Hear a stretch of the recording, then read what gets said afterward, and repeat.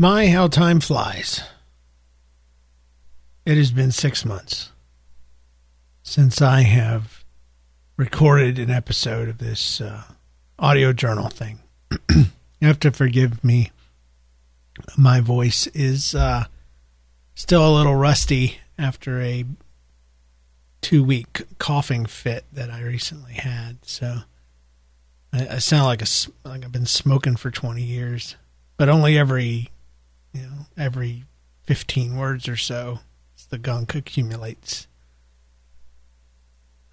I had to hit record tonight at midnight,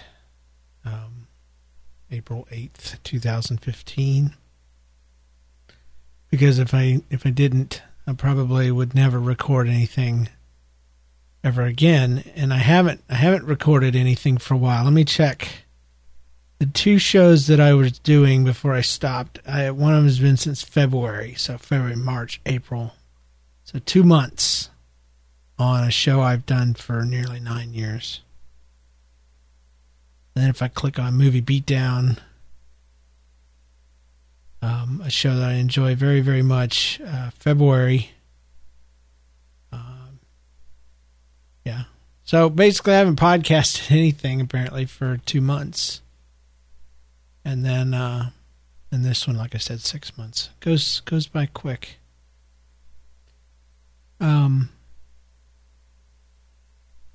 Right now, this will make sense for later, but right now I am depressed. I'm down. Not as bad as I've as I've been in the past, like when it was really, really, really, really bad. But I'm not happy, and I'm not feeling good about life or myself or anything like that right now, tonight, and pretty much every night this week.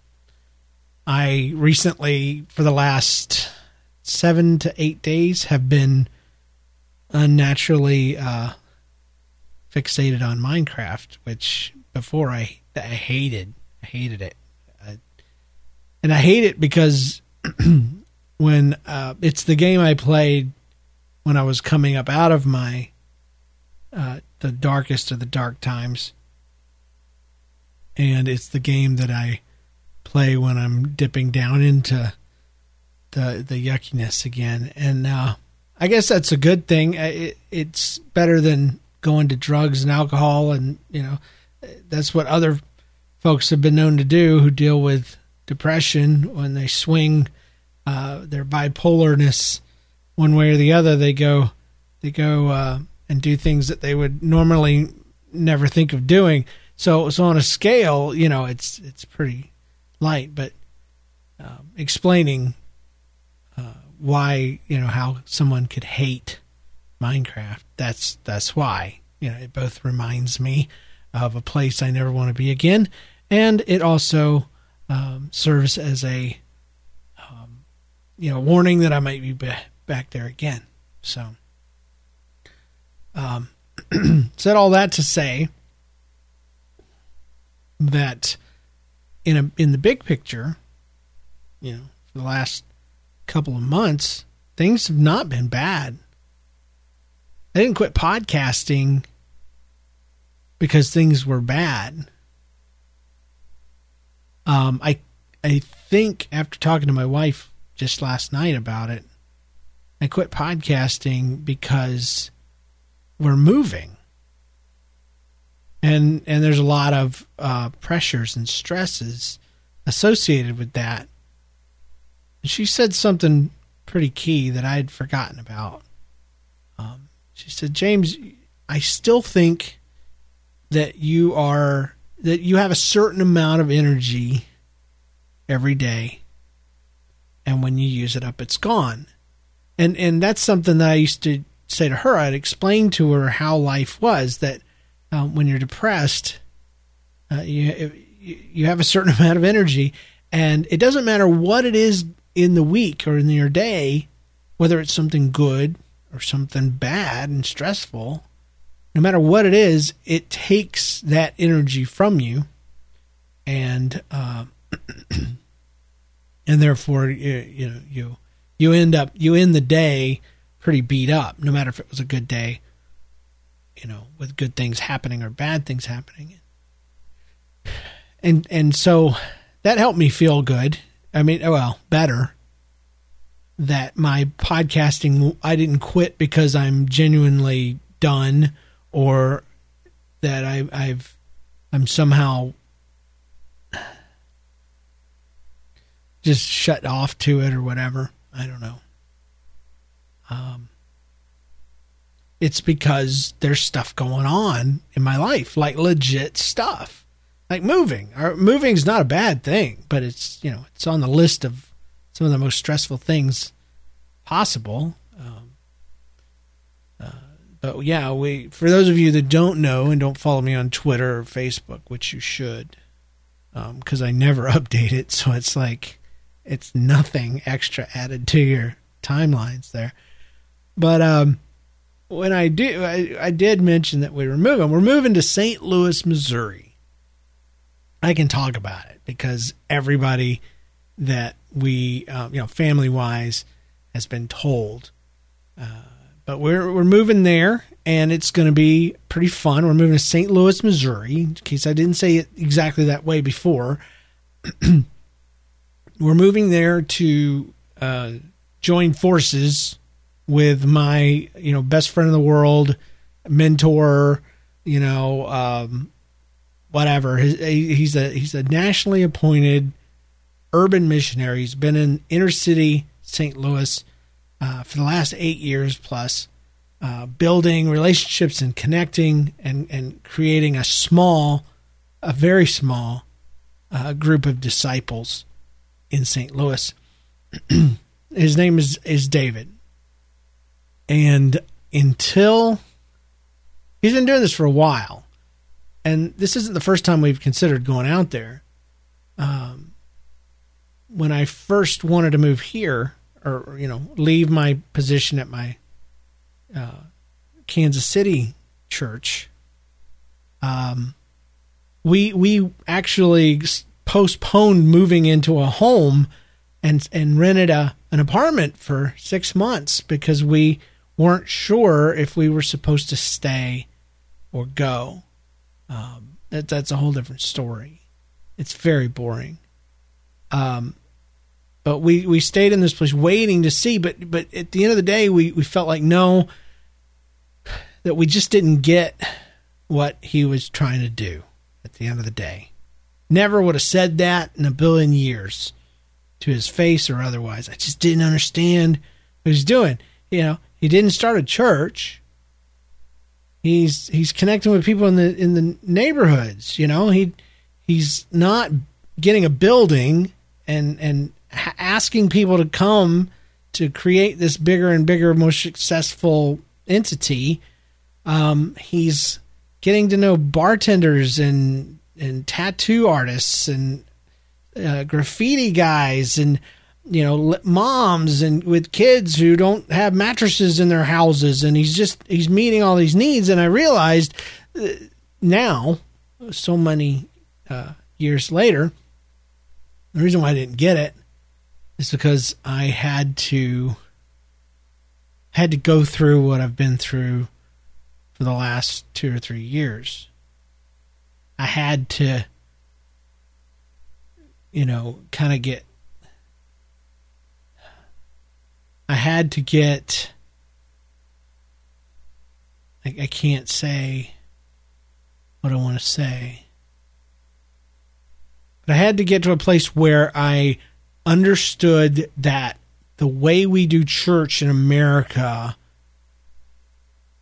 and this is with plenty of understanding that not everybody does church the same way, and not every church falls into this thing. But in general, the way we do church is not for non-Christians. That actually came out a lot less offensive than I thought it would. And I think most people would agree that church works really good for people that go to church.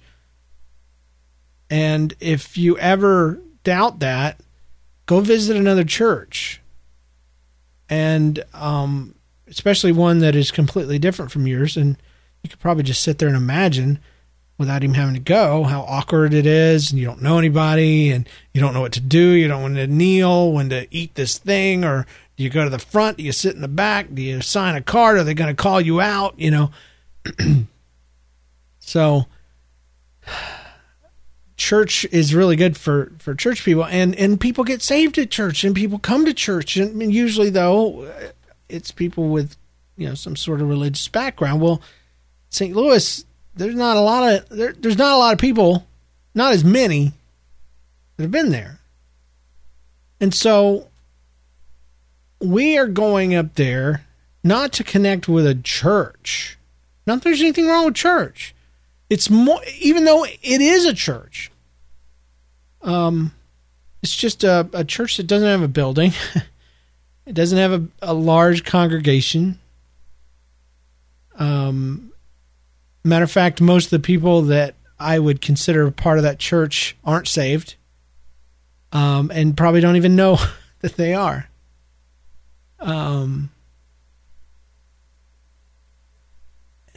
We're going there because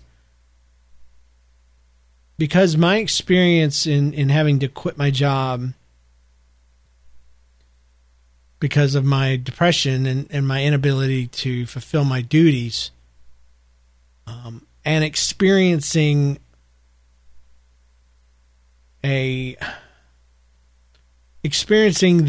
inability of a traditional church structure to meet my and my family's spiritual, emotional, physical needs. I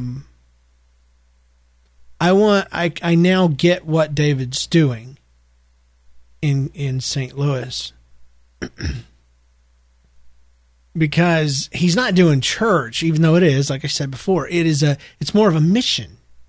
It's more of an outreach, using church words, of course. Like I said, most of the people there in that his area of influence would never claim to be a part of his church, but they are, whether they know or not. And it's because of this, because he's everybody's pastor. You don't have to go to his church for him to be your pastor.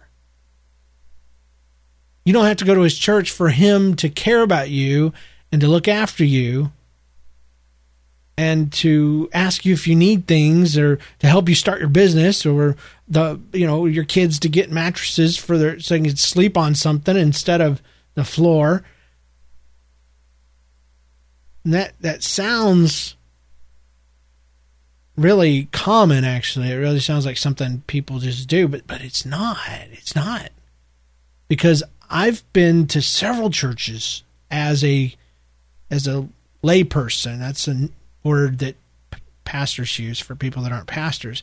And I've gone to churches and people don't know who I am. I'm just me and my kids and my wife.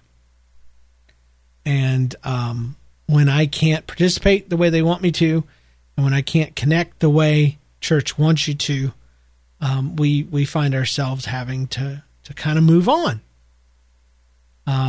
You can't be a depressed person and sit in a service where every sermon ends with some sort of, you're not living a life that pleases God, kind of depressive type of,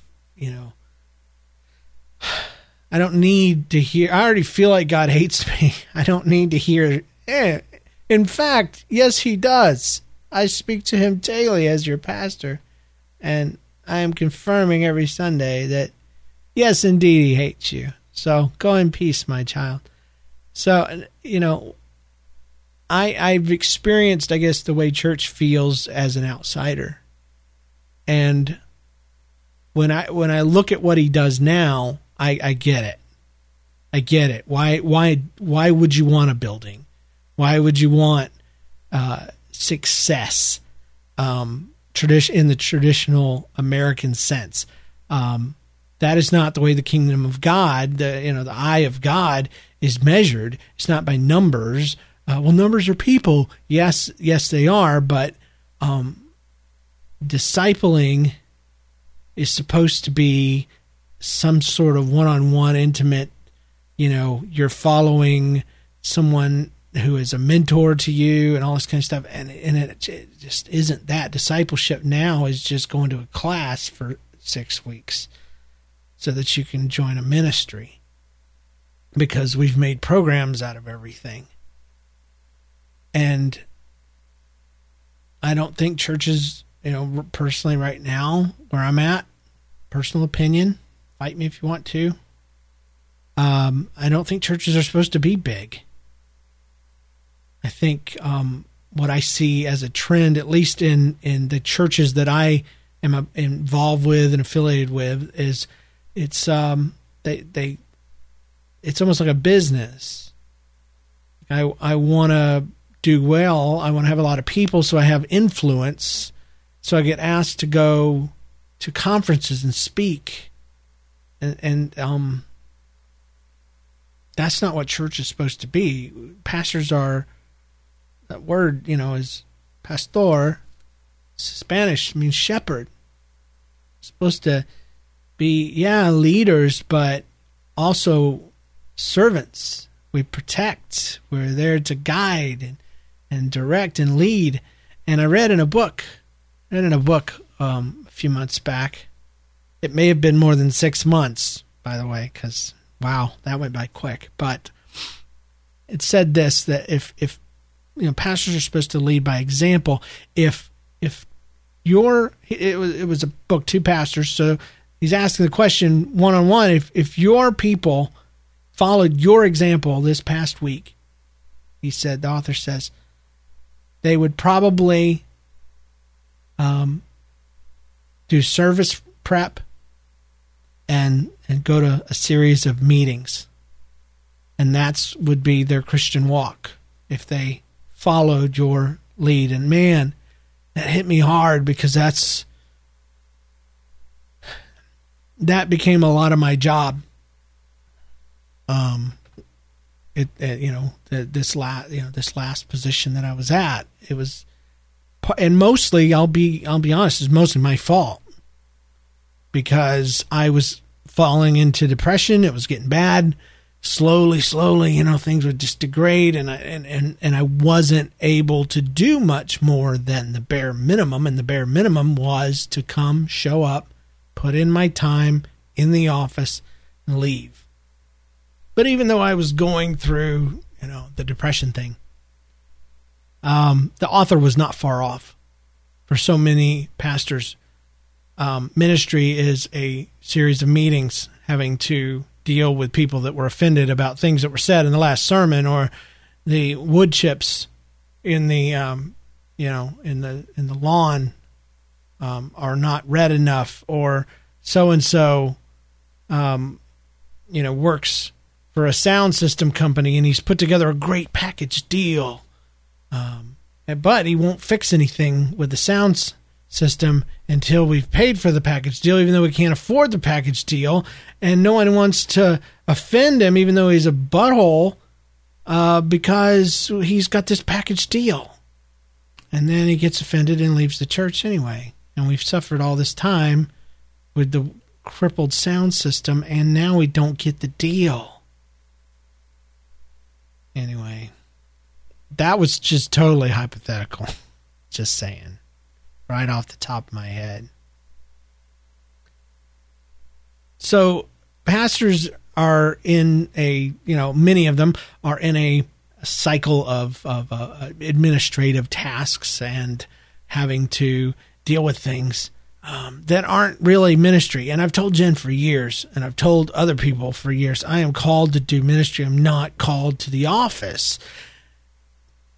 And St. Louis is an opportunity, I think, believe with all my heart, actually, that will offer that. A chance to help people with real problems, not just that, their child is upset that I told the story of Mary Magdalene being drug out and almost stoned to death. Why did you tell him what stone meant? Well, why didn't you? Why was I the first person to tell you? Because, this is all hypothetical too, for reals, though, this time. Because you're a children's pastor, I don't have to tell my kids about Jesus. I don't have to direct them. Everything's just done for me. I come here and I pay my tithe. I give you money. It's just like a theater, right? I do stuff for you. You're supposed to do stuff for me. It's expected. I don't have to respect you. You're the children's pastor. I just have to boss you around so you can do what I want you to do. I respect you as much as I do their teacher, and that is not very much. I respect their coach a lot more than their teacher. Anyway, now I'm getting off track. So I want to be a pastor. If I'm going to be a pastor, and that is what I do, it's what I was called to do. I can't get away from it. When I stand before God, he's going to say, Pastor James, or he'll say James, and he'll say, I made you a pastor. What'd you do with it? I'm going to have to answer for that. And I'd like to have something better to say than what I've done, in the past, with some of his really cool stuff. I'm going to really look forward to it, and I hope I can use a multimedia presentation when presenting it. But up there in St. Louis, I'm just going to take a back seat, still be a pastor, but I want to be somebody that if someone were to follow my lead, they would end up doing some ministry, hands-on ministry. What most people would call outreach. I will be doing, hopefully full time eventually. Now I'm going up there. We're moving up there primarily to be a part of his community, and it's not just me; it's my wife, my kids, part of the community. To serve the people, to get to know folks, and just be an influence in whatever neighborhood we end up in. We haven't found a house yet. And just do church differently. Because you shouldn't have to go to church to have a pastor. Believe that. Believe that with all my heart. You shouldn't have to go. Should you go to church? Yes. The Bible's clear. Forsake not the assembling of yourselves together, that it's good, for people to do this and come together and have meals and all this kind of stuff. But here is one of the things, another thing I read in a book called The Ragamuffin Gospel by Brennan Manning. Great book. I highly suggest it for any Christian out there that struggles and needs to hear about how God's grace just works for people that are really broken. And who are consistently broken, like for their whole life broken. But the one thing in there that I really liked is actually it stung me. I've often told my wife and other people that would listen, and I've probably even said it on this very podcast series, is there's a part of the Bible that's always bugged me, and it's the description of the church. And in one of them it says that you bring your... it says confess your sins one to another. Okay? I'm actually going to look it up real quick because it's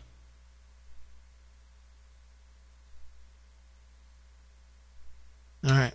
So I'm going to find it. It's James 5:16. Therefore, confess your sins to each other and pray for each other so that you may be healed.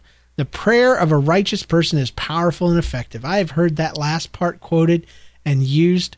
The prayer of a righteous person is powerful and effective. I heard that 100 times, but I've never heard anyone ever, not once, ever in a lifetime of churches and various experiences, I've never heard anyone get together and say, let's talk about what sucks about us. Let's talk about our sins. Let's confess what we do wrong to each other. Because no, it's the opposite of that. And that's why how I can prove that something is broken about the way we do church is nobody does that.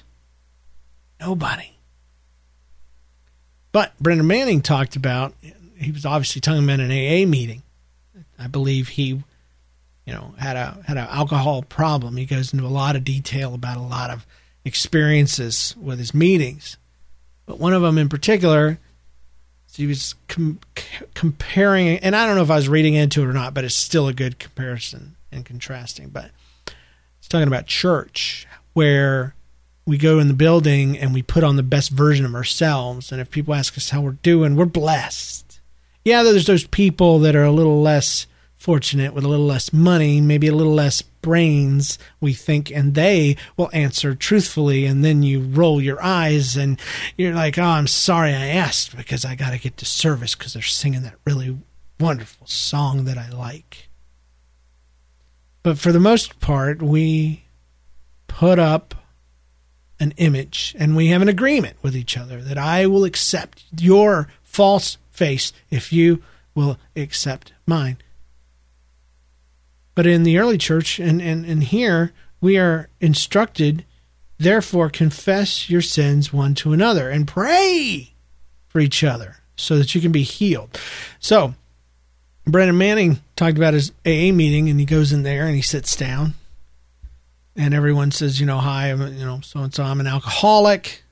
He goes through a hypothetical confession where somebody says, this week, totally screwed up. I drank. I messed up. I got totally smackered. I stole a car, whatever. And he's done, and he's broken, and he's empty, and he's crying, and he's so ashamed, and he's sure that everyone there is going to be mad at him and kick him out, judge him, and harass him. And the guy next to him slaps him on the back and says, I screwed up too. But we're gonna hang in there and we're gonna get this right. And everybody around the group supported him and said things that were good to him. And I'm emotionally affected by that every time I think about it, because that sounds like what I'm reading here in James 5:16. You go to church and you have something really, really broken inside of you. You cannot share it. People will judge you and reject you and slide their children away from you. They will quit talking to you and asking you how you are doing because they need to get to the car because it's lunchtime.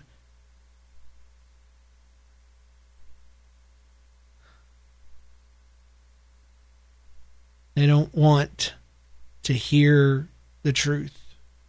They don't want to share because they would have to.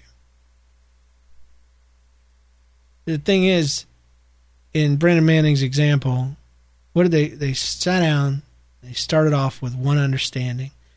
They were all alcoholics.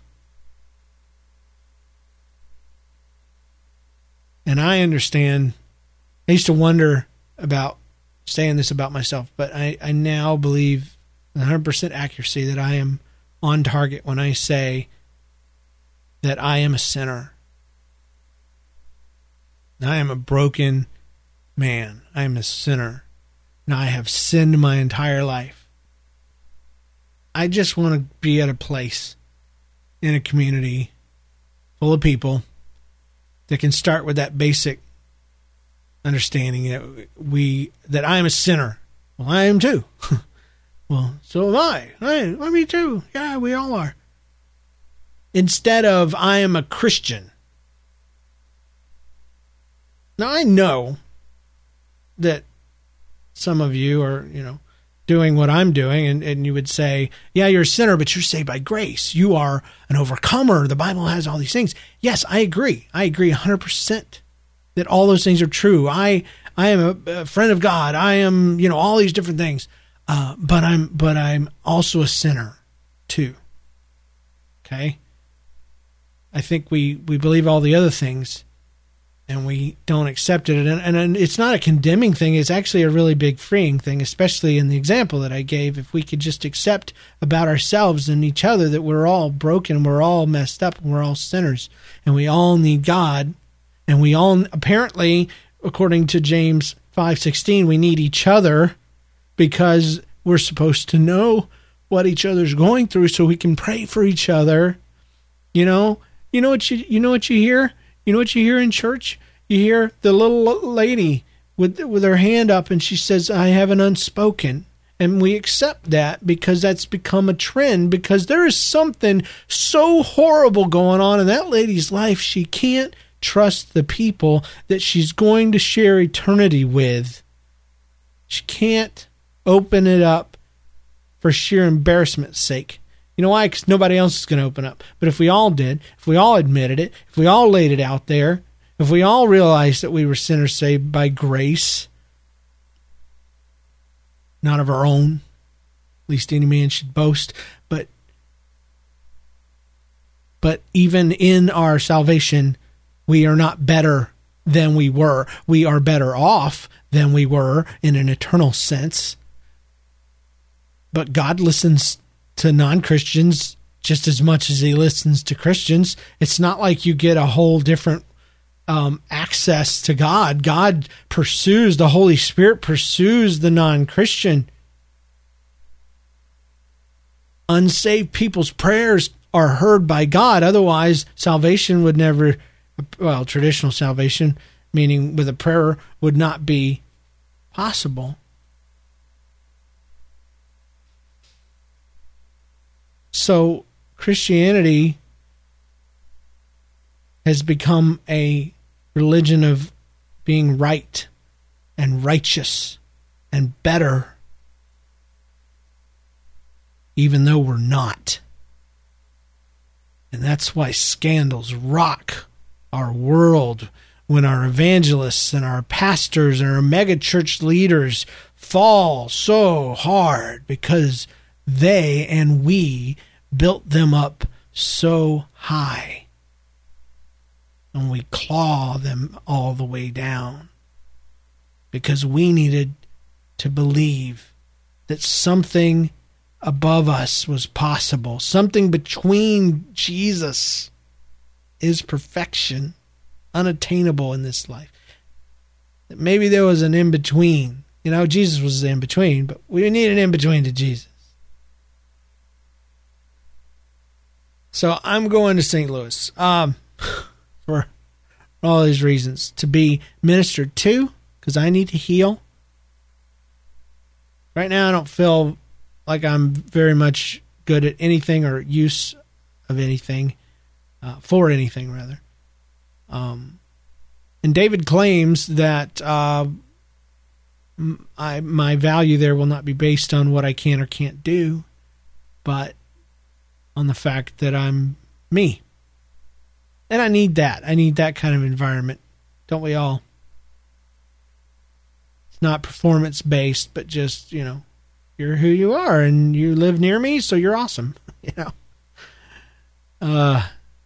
and that's what I need. I am not still, even though I have come a long way in my journey through depression, anxiety, and bipolar, which seems to be the wonderful thing that never stops.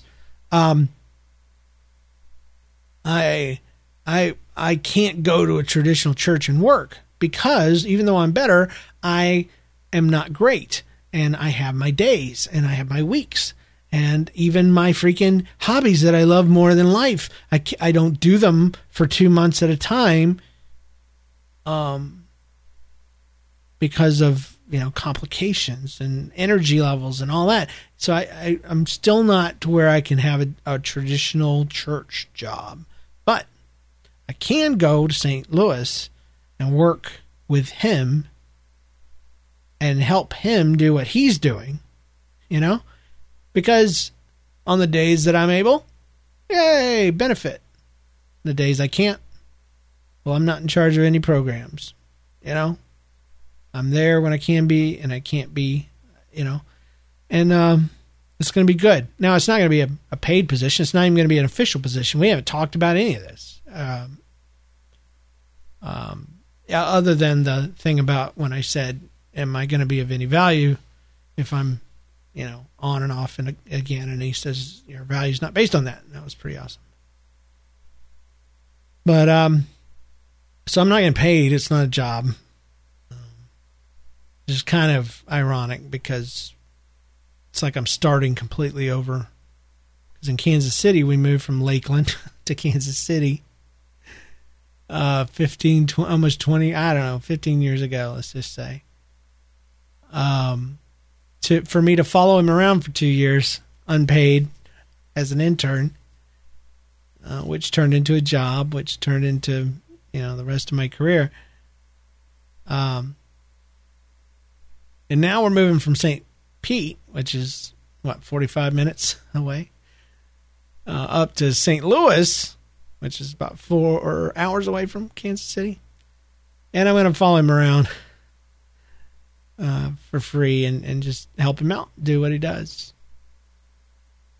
So it talks enough about David and his ministry, and talk about why we're going up there in a broader sense. There's a book called Experiencing God. Let me look it up real quick. It is it's a great book. It's by Henry Blackaby and Richard Blackaby. Okay. And Claude King. I guess they got together and wrote a book. So Henry and Richard Blackaby have the big title, but Experiencing God. I'll save you the money of having to buy it, even though you can. It's just basically the book totally help you redefine the world as a God-centered universe, and even personally in your mind and in your life, what that is.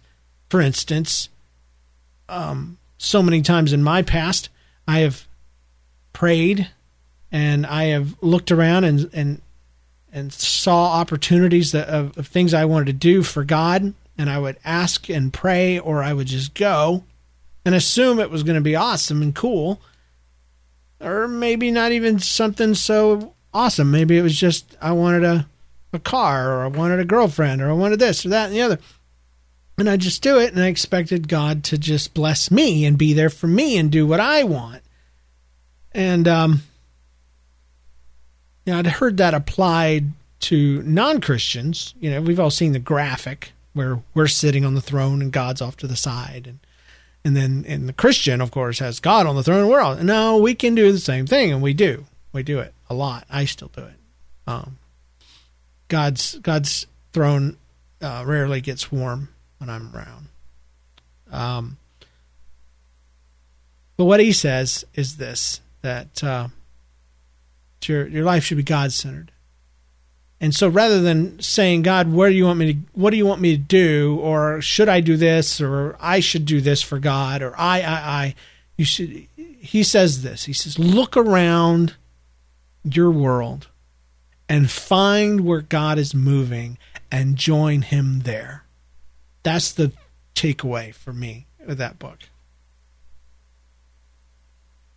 So look around, see where God is working, or, where he's working, and join him there. So it's God-centered. You go.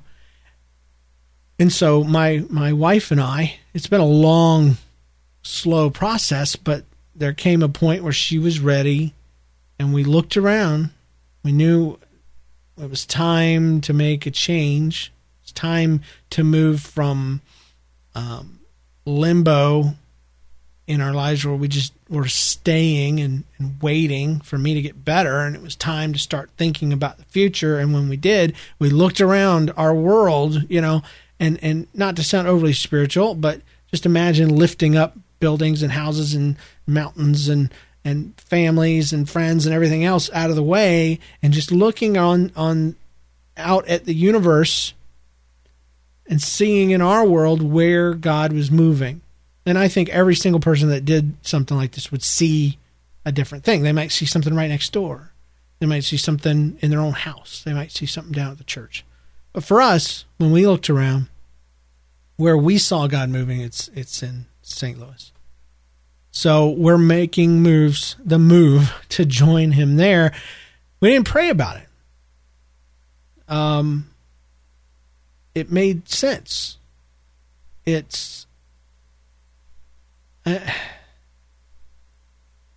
don't know.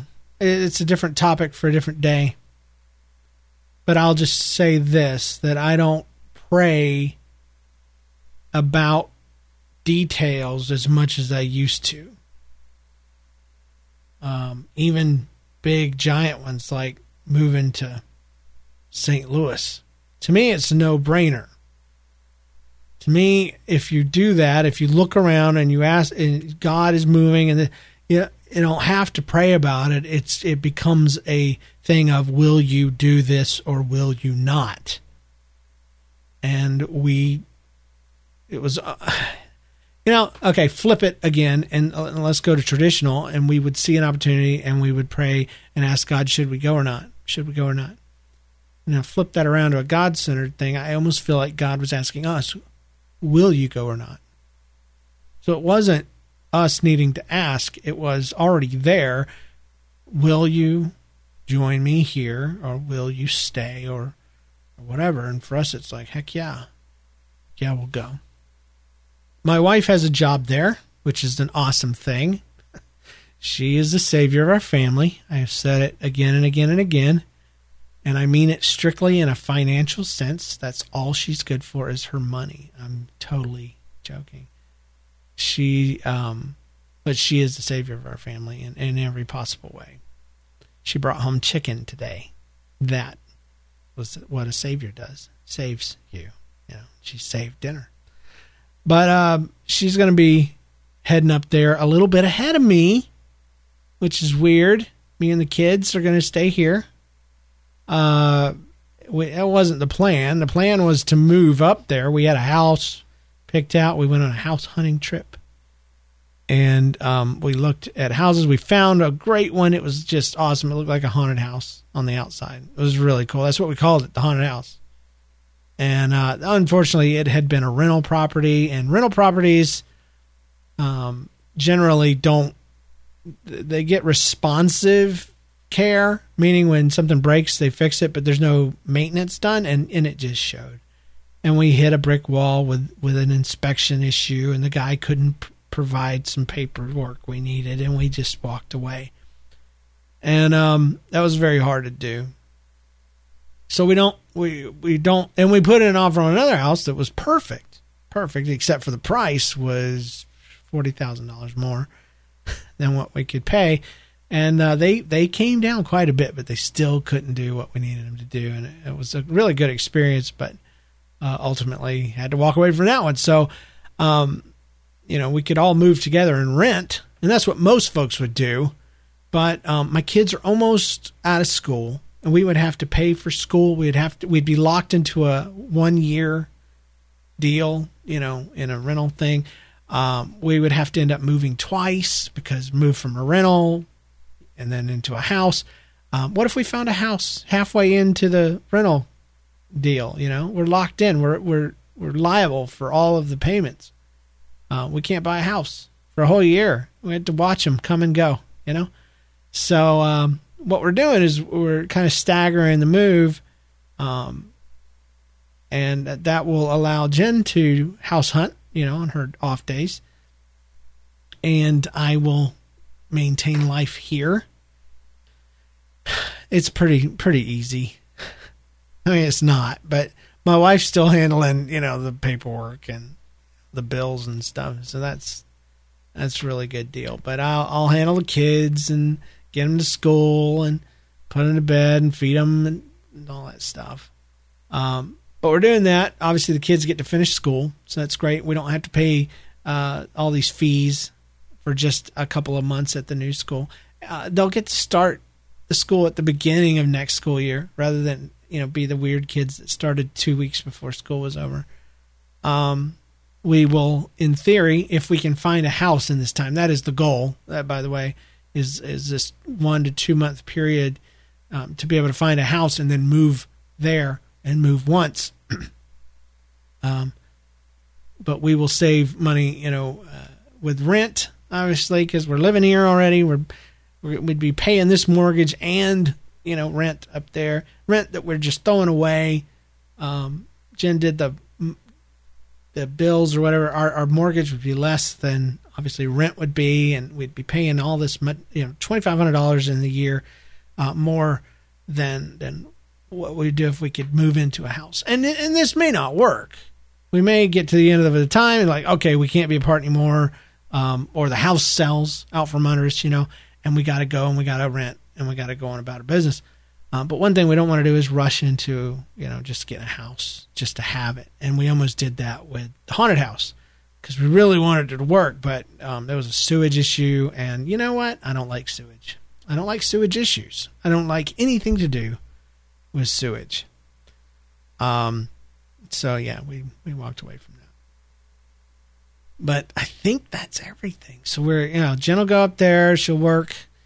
Another benefit of that is she's making more money at this new job. And so that will help us financially, meaning for a loan and stuff. I mean, she does okay. She'll be doing a lot better at the new place. And so we will be able to borrow a tiny bit more, which will make some other, higher price houses an option that we could then finagle down. And it might make the one that we really wanted but couldn't quite come down enough a possibility. So I think if I go in any more, it's just boring minutia. But my kids have a little string of loops, and they tear off a loop for each day until, first of all, it was till we moved. But then when we lost the house or gave up the house, we moved to plan B, which was Jen moving early. So now they added some links to that, and we've kept them abreast of only the stuff they need to know. Like, we didn't tell them about Haunted House, and if we did, we wouldn't have called it Haunted House.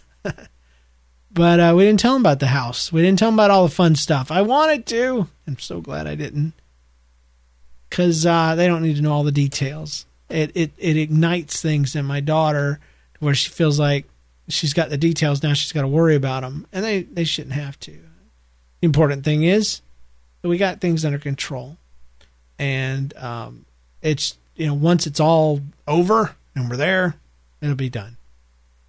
And if we can save some money in the meantime, that's great. So that's where we're at. Moving, mission, money, and a lot of hope. And we'll see. We'll just see what happens. But I initially did all this to talk about podcasting. So all that is going on, and that's probably why I don't have the energy to podcast. Because I still have wonderful feelings about it. I still want to do it. I love the community. I love the people that this show attracts. That's how I know I've got a great show. I know I've said it 100 times on Nobody's Listening, TSS, that we don't have the greatest show. We have the greatest listeners. But because we have the greatest listeners, I know that we have a really great show. And, we don't get the popular crowd. We don't get the college kids that need swearing every other day or sex talk and all this kind of stuff. We get homeschool families. We get college students who have have a conscience. We get middle school kids who are dorky and awesome and enjoy what they believe to be a more adult experience than they've had before, which I think is cute and funny and ultimately dumb, because middle schoolers are dumb, and ain't no middle schoolers be listening to this. So, I've only got 2 years till I have one.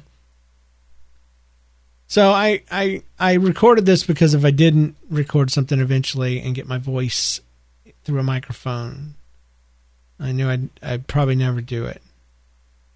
Just like last night when I talked to my wife and I said, I got to talk to you about podcasting. I don't want to. I feel horrible about it.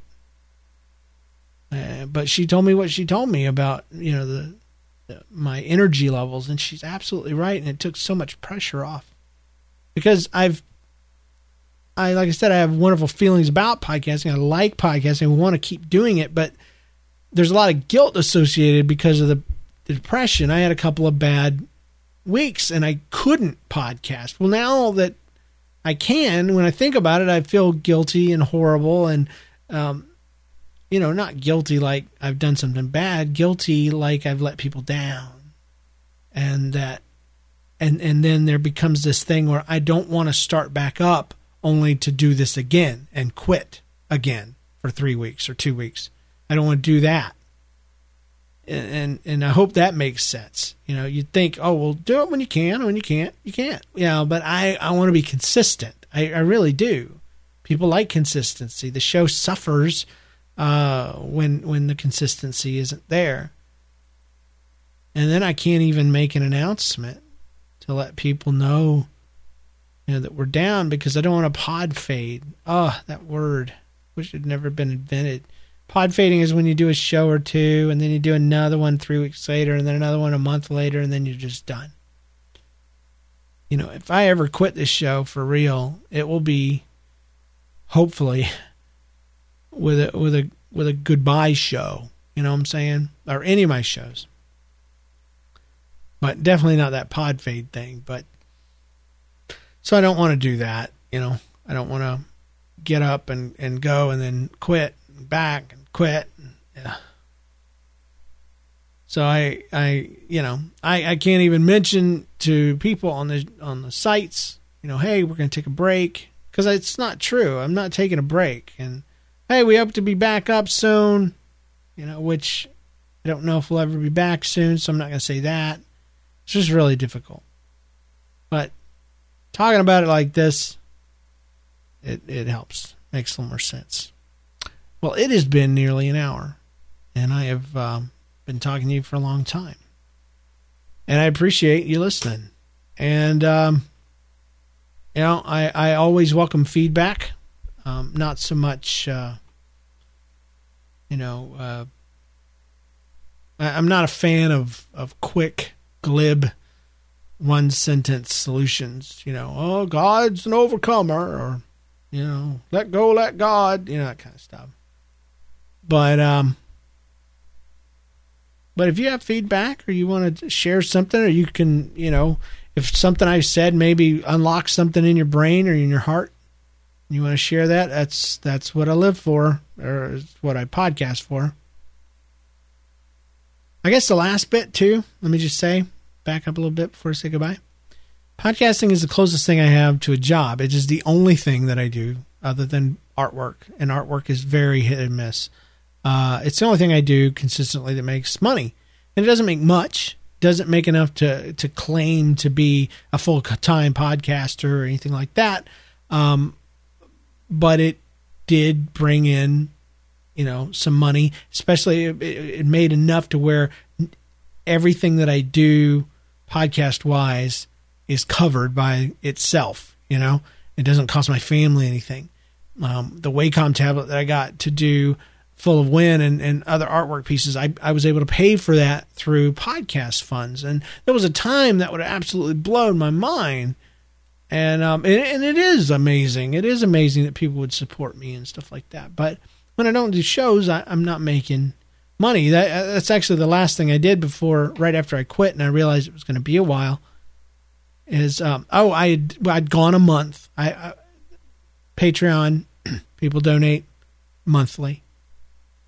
And I realized I'd only given them maybe 1-2 shows that month. And I can't do that. I can't take money for things I didn't do. That's exactly why I quit my job in the first place, is they deserved a full-time pastor, and I wasn't able to be that. So I did the same thing, and I instead of quitting, though, I just said, we're moving to a per show model, which is what it was originally. I don't know why I changed it. Somebody at a podcast convention said it was better. I am not convinced. But anyway, so last month was the first month for that to go into effect. We didn't do a single show, and I didn't get a single dime. And that's both a good thing and a terrible thing. It's terrible that I didn't do any shows, didn't make any money. I didn't bring in any income into the family. But it's great that I didn't charge people, on this monthly plan that was on, for content that they didn't get. So I feel good about that anyway. Well, guys, again, contact me if you want to. Send me something. Email me. If it's not too personal, you can put it on the Facebook. I want to encourage you to join the NLCast Facebook community group. It's very fun and very cool. You can look it up online. One thing I have been doing consistently is my Full of Wind, FULLOF FullofWyn.com. Full of Wyn. It's a once a week 3-panel web comic, and I think I'm on number 19. I'm pulling it up right now. Yeah, I just posted number 19. A lot of fun. It's a story about a guy trying to... Well, it's a guy who's an alien. And he's going to be a podcaster. It's going to be great. Him and his wife living together, his human wife on Earth. But right now we're going through backstory on her and getting the whole thing laid up. Still in the setup phase.